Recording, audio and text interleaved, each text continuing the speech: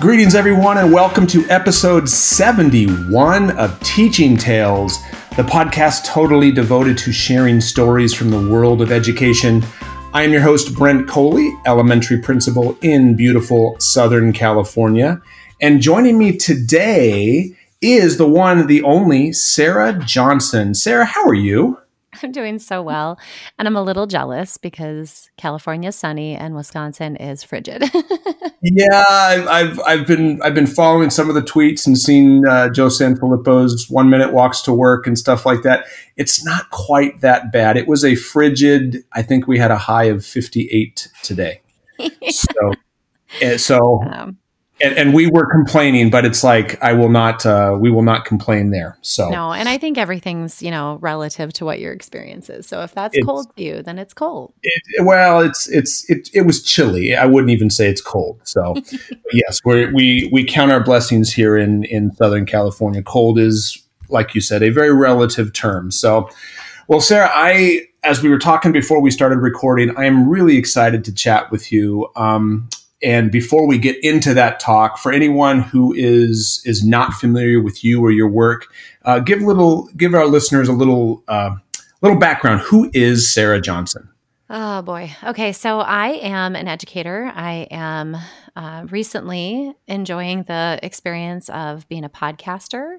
I've published a couple of books, and I'm a mom and a wife, and just trying to figure out what I am supposed to be for the rest of my life. I have a a mentor that always asks me what I want to be when I grow up, and I love that question. And he's asked me that for I think a total of 17 years, and I'm just still trying to figure that out. But I have been a English teacher. I was a 6 through 12 English teacher on a cart in a tiny little district. I've been a leader at the district level and at the building level for elementary, middle, and high school as a principal. And currently just loving the space where I get to serve educators and other professionals with the message that came out of the first book that I was able to co-author, which is Going Beyond Balance. It's the Balance Like a Pirate. I spent a lot of time sharing information that I learned and continue to learn on that to help educators specifically, but also others just to kind of be immersed in their full lives. And then I recently got a book published by myself, which just seems kind of crazy. I didn't publish it, I wrote it, but just on a framework for leadership that's spiritually driven. So I'm just really loving that. And in a season of my life, just trying to serve well with the gifts I've been given. And one of that is the In Awe podcast. So I amplify women on that podcast, and I launch episodes every week that I believe has a mission and the message. So, I mean, there's a lot of little things going on in this world that add up to kind of a big thing, but serving others and educators specifically is really my passion. Well, I've recently connected with you via the Professional Learning Network, and just in the very limited time that I've come across your work, as I said, I just wanted to really have a chat with you because, excuse me, because what you're doing, and most recently your newest book, like you said, talking about building that strong foundation. You talked about balance, which is so important. I remember in my second year of teaching, I think I've talked about this in previous episodes. It's like when I came to that realization that you're never going to get it all done. Mm-hmm. Like we could stay at work till midnight every night and we still would never get it all done. And such a freeing experience that was for me. But your newest book, Lead with Faith, we've talked about in my podcast, risk taking. I was looking back at previous episodes, episode 2, episode 3, 18, 41 are all about risk taking. But you talk about, and as I was talking before we started recording, I'm not totally done with the book, but what I've read so far is you're taking it like beyond just taking a risk to living in faith. Mm-hmm. And you talk about like slaying fear. So many of us, we struggle with living in fear. I know I do. And you talk about living in faith, and you write about a story, a professional story that really resonated with me. And if you're comfortable sharing that, I would love to hear kind of how did you step out into faith professionally? So, well, here's the cool part. When I think about the term risk, I think my illustration is obedient risk. And that's how I've aligned my life. And it's not been an easy journey, but as I share in that Lead with Faith book, once I became convicted, it was really quick. And I can't say I haven't questioned it, because it's kind of bananas to up and resign from your dream job. Mm. So I always share this. I wanted to be a principal before I even finished my teaching license. It's just a passion of mine. I loved leading and serving, and in that role, there's just so much influence that you can have. But I also have shared, like in Balance Like a Pirate, I lost my identity in the service to that role Mm. for a good long while. And when I talk about, whether leading out of faith or leading out of fear, I know what it's like to lead out of fear. And as an administrator, when you have all eyes on you all the time, and my particular context, in my most recent position was just very fraught with disruption and challenge to a degree that I know now few people have, experienced all of the things that I did in a short amount of time. But the interesting part is, and anybody that knows me and knows the local story, or at least the version they think they know, is I actually left this position not at the time when it was the hardest. That's why people were so surprised, because Yeah. things had finally settled, and we're going in the right direction for a lot of reasons. And I had a conviction from the Holy Spirit. I'll never forget it. It was a Thursday. We had a snow day. And I brought my daughters to swim at our local hotel pool. And I was just sitting there writing in my journal. And I can open it up now and look at it clear as day. I needed to leave, and I needed to not question it. And I was going to be asked to stay, and my husband wasn't going to want me to go, but I needed to do this, to step out in faith and to take the path that God has made for me. And it was, it was scary. But, and I'll tell you, I came home and I told my husband, and he said, only crazy people leave their job without one lined up. And I've shared that with him. We kind of chuckle now. But we ended up making that decision together within a span of a couple of days, because things just happened in such a way that you can't explain. But we just both knew. And so I didn't up and leave that minute. We held on to that information for a good month and processed what that might look like. And then I did submit my resignation in February to be effective at the end of June. So I had the opportunity to lead and gracefully walk away from a position that I loved and people that I loved. And fast forward to now, that risk has been stunning. I never would have thought. So Balance Like a Pirate came out just days after I completed my contract. And since then, I'm able to keynote and go around the country and speak and share a message of hope and restoration and immersion. And with this book, Lead with Faith, I've written a labor of love and the message that I believe I was called out to write. And I know that I could not have done that the same way had I been in the mix of that lovely, intense job of the principal role. So I can see why, I needed to be able to have space to focus. And also, to be very honest, I needed to be able to remove myself so that I could see myself more clearly, because I had started writing a pretty ugly narrative based upon what I believed people perceived of me. And so I just have been able to kind of re-gift a lot of that reflection that came from that very heavy risk. And it's been good. It's been beautiful. Well, again, from what I've read so far, I just to encourage you that God is using your book with me because it has really resonated with me, and that was one of the things that resonate. You used the word obey, and that you knew you heard His voice and needed to obey. And that is a really scary thing. Like your husband said, like only 30 people quit their job. It's kind of like, because we had I had a similar experience, a couple similar experiences, but the first one was, and this one don't think I've shared before, but my wife had a similar experience with that with her job, where she heard the calling that she needed to leave. And came to me saying, Brent, I need to leave this job, which meant we would not have the income that we were definitely counting on. And it meant we would probably lose our house. Mm.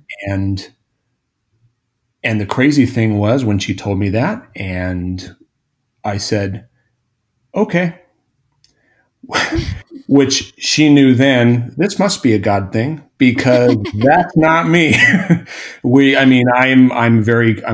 like to control things and have things under control. And the fact that I was like, okay, it was like, obviously I was attempting to be obedient, and without going into all the details, it was a long road, but where we are now, the trials and tribulations that we went through because of that, we came out on the other side much stronger, much closer. And just, again, it's no fun going through it at the time. It's scary, really scary, but just when you obey and come through the other side, you can see it on the back end, like, wow, that was the right thing to do. Yeah, and I'm proud of you for supporting that. And it's nice that you can, kind of share the other end of that things have gone well. Because I think when you're in the midst of it, even if you still, there's the world, especially, I think, does a really great job of questioning us to make us feel like we got to be, crazy. Is it really possible that that's why? Or, did she get fired? Or, there's all those questions I'm sure that you all faced, Yeah. when you're making a choice like that. But I'm glad to hear that it worked out well for you too. That's Yeah. awesome. Well, thank you. And like you said, you would not be where you are today, having the opportunities where you are today, and being able to travel and to serve in a different capacity to a larger audience than your 1,000 or however many students there were, 2,000 students in your school. You're now able to impact countless more all over the country. So I just think that's amazing. Well, it is, and I'll tell you, this is something that I guess I've shared, but maybe your listeners will hear it for the first time, is that I got consistent messages over and over, was that I'm supposed to seek to teach masses and that old dreams would become new. And it was like I consistently every day for several months got that, and I would rewrite it and whatever that meant. And even still, I'll be honest, I've wanted to land back in a position. I thought, oh, this position opened up in our district. It must be my time to get back into school leadership. And my husband is actually the one who reminds me now, which is very interesting, is that's not masses. You have 26 staff members, 350 students, which is big for where we are. That was not masses. And he reminds me of that. And though I miss like the daily interaction, it's true. So, and that old dreams will become new piece. That's been, so I actually started out wanting to be a broadcast journalist. And so doing the podcast is kind of nuts when you think about that. And I've always wanted to write books, and I'm in the middle of writing a fictional novel too. And so there's just a lot that's happening right now that is so clear that whenever, if you're lucky enough to hear like directive from the Holy Spirit, you better listen. Let's just be honest. Exactly. Very few of us can hear those words so clearly and distinctly. And even still, since now I don't want to pretend as if I do all the time, I still question and I still humanly misinterpret what is meant, so. Sure. Anyway. No, absolutely. Like you said, we don't, when you hear it, and usually, oftentimes, at least with me, sometimes it's kind of like, I look back and think, oh, geez, that I probably should have listened, or I probably, had I listened, how many problems would I have saved myself? Sure. So did you have a second story? Because I think you said you had two. I did. So, and this one was more professional with me, and just it revolves around that faith, kind of like with you, feeling like, you know what, I need to step down. When I had just gotten my administrative credential, I had the opportunity to come out of the classroom. My principal was going to have some surgery over the winter break, and asked me to come out and kind of be like an interim assistant principal, while the assistant principal stepped up and was the acting principal in her absence. She thought, wow, this would be a great opportunity for you to get some experience. And I'm like, yes, that would be fantastic. Unfortunately, the story doesn't have a happy ending, in that there were some complications and my principal passed away over the Christmas break. She never made it out of the hospital. So what was supposed to be a couple month thing ended up extending into the rest of the year, which was, talk about baptism by fire. It was a very long 6 months. But at the end of that, I had the opportunity to, the district let me know that they were interested in offering me the position the following year, like permanently, like to be the new assistant principal. And as soon as they communicated to me that day, hey, we're thinking that we'd like to offer you this, I started to doubt. And I remember thinking, like, what am I doing? You've worked so hard for this, and now you're doubting? And I remember I called my dad, and I said, Dad, I need to talk. Can you come over tonight? He lives locally. He came over, and for 2 hours, we talked back and forth. And I'm like, Dad, I've been working. I got this credential, 2 years getting a credential, and I've had this amazing opportunity, and I don't know if I want it. We prayed, and we talked back and forth. And after 2 hours, he finally said, what's the desire of your heart? And as soon as he said that, I lost it. And I just gushed. I just said to go back to the classroom. I thought I was ready, but I wasn't. And that was, my decision was made right then and there. The hard part then came telling the district. Oh, yeah. It's like, because I'm thinking, am I committing career suicide here? They're offer. It's like, if I say no, am I going to be blacklisted? But I felt that conviction that this was the right thing to do. And I had that faith that I need to go back to the classroom. And I communicated to our district leadership that, with that, like that prayer, like, Lord, please help this to go well. And I was told that, if anything, I garnered more respect in their eyes because I was following my heart. And I went back to the classroom for 3 years. And they basically said, you let us know when you're ready.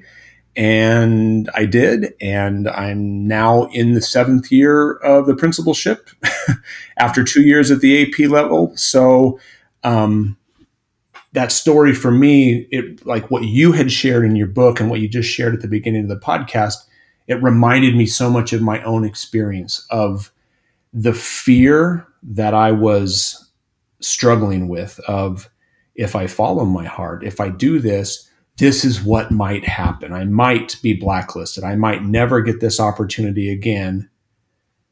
But in that moment, and again, like you mentioned, I don't do this well all the time. I don't want to come off like, oh, well, I'm always living in faith, because I'm not. But in this instance, I lived in faith. I didn't listen to the fear. I led with my heart, and it paid off. It was the right thing to do for me. And I truly believe that God blessed that decision.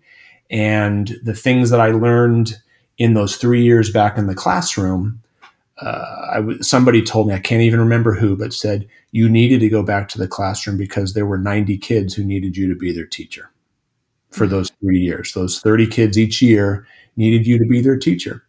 And I needed them to be my students. I had more to learn. So we've got Google Street View, not the Google Earth view that God has. Like, we don't even see it all, but I don't know, that what you wrote resonated so deeply with me because it was so similar to my own experience. Well, I love that story for a lot of reasons. And I wanted to make sure to acknowledge those circumstances for you to be pressed into. It's really hard because anybody in a learning community that's experienced a loss, it's challenging. But to experience the loss unexpectedly of the lead learner in the building, the principal, that would just be, I bet you have stories from that are still traumatic. You know, that's no joke. Transitioning like that. It was the hardest 6 months of my career that felt like 3 years. I bet. And two, I think it's really beautiful because I think I've worked enough with, I was one myself that once you got in, you're like, can I go back? I very distinctly remember after my first principalship, having a conversation with my principal that I had left as a classroom teacher. And he said, we still have the position open. We hired a long-term sub for you. So if you want to come back, and I think when you know what you're supposed to do. And if you have to do the hard things, you do, but I'm so proud of you for listening. And I imagine that having that 6 months experience made you a better teacher. And then having that teaching experience with that back view of that administrative lens really made you a better administrator all along. So that's just really beautiful to hear. Oh, it definitely, and it gave me such a greater perspective. Mm-hmm. Yes. Because having sat in the administrator chair for 6 months and then going back to the classroom, it's like, whew, you appreciated those classroom things more, but also gave me an appreciation for what an administrator goes through, because I had walked in those shoes for several months. And again, one of those things where I would never wish those circumstances on anyone. That being said, when you go through something like that, it's the type of thing where, geez, if I can make it through that, I think I'm good.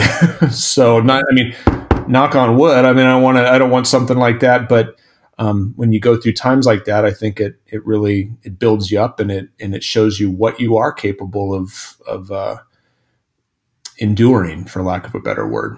Mm-hmm. Yeah. And I think if any of your listeners are principals, and I think teachers experience this too, but it's just at such a massive level when you're leading a building and a learning community in that way, is that it's shocking how much you can endure and how strong you can be when you never thought you would be, and Yeah. you're having those conversations with families, and maybe you're the one who knows that their child passed, or I don't know, there's just so much held there in that austere position that you just really can't prepare yourself for. No, until you're there. I mean, you and yeah, and it's until you're there, you will never, you don't know. Unless you have that strong foundation, right? Like, that's nice to believe in that. So Absolutely. And that's really every episode kind of has that theme, and I always try to pull like a moral or something for listeners to take away. And again, in reading your book and talking about you sharing your stories, it's just that slaying your fear, and not being controlled by fear, because you mentioned, like, when you were a building principal, I mean, there are so many challenges going on, and there's so many things to fear as a teacher, but as an administrator, I mean, like for me, when I started in admin, the thing that I feared, one of the biggest things I feared, and I don't know if you ever experienced this, was email. Is being afraid. I mean, literally, I didn't want to check my email because I was afraid that there might be an angry parent in there, or some kind of complaint, and for a long time, I let that control me, in that it just, I lived in fear of that darn Outlook, that darn Outlook app. And I've gotten, I mean, and I won't lie and say that never rears its ugly head, but have you experienced anything like that in terms of? Oh, yeah. And my husband's a teacher too. And so we talk about this. Those emails they can just really be a problem. First of all, the volume that you receive as an administrator is just stupid. And I think our culture has just become so entrenched in that it's easy to just fire off an email, right? And that creates a burden. So actually, I talk a lot about the only way that I was never really great at managing this. And I started at the end of my career to say to my staff, look, the email is too much. It's taking away from every aspect of my life. I got to get a hold of it. So I started to set some very clear boundaries around it. And I was afraid to do that because I felt like, I have to have an open door. It has to be in all areas of my life. And so when I think I can't remember how I did it, but I don't remember how many days I had left when I said this, and said, an email. If you expect a response in this amount of time, send an email. If you need one by this, send me a text. If you need this, come see me face to face. From now on, I will always, start out like that instead of just when I'm trying to finish well. Yeah. But, I would say definitely. And I will be honest with you, there have been times when the email became so dramatic and stressful for a variety of reasons. For listeners, it could be parent, it could be a parent engagement. It could be a colleague. For administrators, maybe you've had a tough boss situation or whatever. For me, there could be a particular name that'll pop up in my inbox still, and I will get like my chest will well up a little bit. Yeah, Yep. Absolutely. Mm-hmm. Yep. Yeah. Well, and I think like turning off notifications. Oh, yes. For me was the most freeing, and for people listening right now, if you have your notifications on, it doesn't mean I don't check my email a lot, because I do, but I check it on my time. Yep. And I'm not controlled by the little red number attached to the email icon. I cannot encourage people enough to turn those off. Yeah. And I recommend this in the sessions that I do, is to actually take it off your phone. And the reason for that is, we start to scroll and we become inefficient when we do it that way. But everybody has their systems. And I've learned that over time. For me, it was, I would set calendar appointments to check my email. And I would say, I'm going to delete it, delegate it, or respond to it. And just make a commitment to do that. And also, you don't check it after a certain amount of time, because nothing good happens after 9 p.m. I'm not going to be able to solve whatever problem is coming through at 10. I'll just lose sleep. I'll lose sleep over it, and it will steal my joy, and I will wake up depleted in the morning. So yes, it's a good boundary to have, for sure. Amen. Amen. Well, Sarah, and for anyone listening, I mean, what I'm taking out of this conversation, and what I'm taking from reading your book, is a life without faith. I mean, for you and me, I mean, we are two people of faith, so we know where our faith is and where our hope is. It's hard. So I just taking those risks, listening when you hear that voice, listening, like you said, being obedient and following that voice is so important. So again, I'm so thankful that you listened to that voice and wrote this book, and are encouraging people, and excited for the opportunity that you get now in your new role to influence the masses on a much larger scale than you had before. Well, thank you for that. Before we head out, I wanted to share with you one thing, and I did actually just post this today. It's interesting because in writing this book, I knew the framework, and I knew that it was leadership based, and I had a fear of trying to tie it to a spiritual connection for a wide variety of reasons. I think there's, in the Christian faith, there's just so many different interpretations and belief systems, and it just, it was a challenge to feel like I could be the person to bridge anything for anybody, right? Mm-hmm. And so I shied away from that. I'll be really honest with you. When I submitted the manuscript in June for this, I did not have a lot of connection to biblical truth. And it's really fascinating because it could be a framework that stands alone. It's an acronym. Faith is free to be authentically you. The F and A is affirmed in purpose. I is intentionality to influence and inspire others. T is transcending titles and embracing transformation. And H is leading with heart. So it's about wholehearted living and emotional intelligence and empathy. And so you could see where that could just stand on its own. And the difference is, and this is the key, is that November that year prior, I was wandering, I was searching, I was so lost. I was in the wilderness. I'm like, okay, my family's at school. What am I supposed to be doing? And our church did a fast, and I thought, I'm wasting time. I'm seeking and I'm searching. I'm trying to find a space to work for somebody. I knew that I needed to sit and fast wasted time. So I was directed to study the life of David. I've been told long from the Holy Spirit that I have a heart of David. And though I sort of knew what that meant, I didn't know its deepest implications. And so this is the best part, I think. And that's why I wanted to share, to have the listeners hear that piece, is that my publisher came back and said, I thought this was going to have more of a spiritual connection. And so I said, I was afraid. I thought, I'm not theology is not my area of expertise. I'm speaking from my lens, but I sat in silence and, was reminded, you have this entire journal that we wrote together back in November. Look to it. So I looked at it, and here it is. It's David's life lived out through the faith framework, and it's biblical truth from that. And there's literally a note in there that says, someday you will see how we are going to use this time, my daughter. And there it was. So there is a spiritual connection, because that is how I'm supposed to lead. But I do know, and the feedback I continue to get is that people don't feel like they have to have my faith to grow in this message. And that, to me, is what masses means. Yeah. And I think that comes through for people who do share that. They can relate to that. But for, like you said, the principles are there, regardless. And it's awesome. It's awesome. Well, thank you so much, Brent. I appreciate you so much. So, well, again, so for anyone who wants to get in touch with you, wants to follow you online, social media, where can they find you? It's just way too easy. So it's Sarah, SARAH, Johnson. And that would be on Twitter, Instagram, Facebook, LinkedIn. I have a website, which is sarahsajohnson.com. And I'm highly engaged. So, connect with me. I'd love to have a conversation or help you with any question that you have, or just have a conversation as well. All right. And the books are Lead with Faith and Balance Like a Pirate. That is correct. Awesome.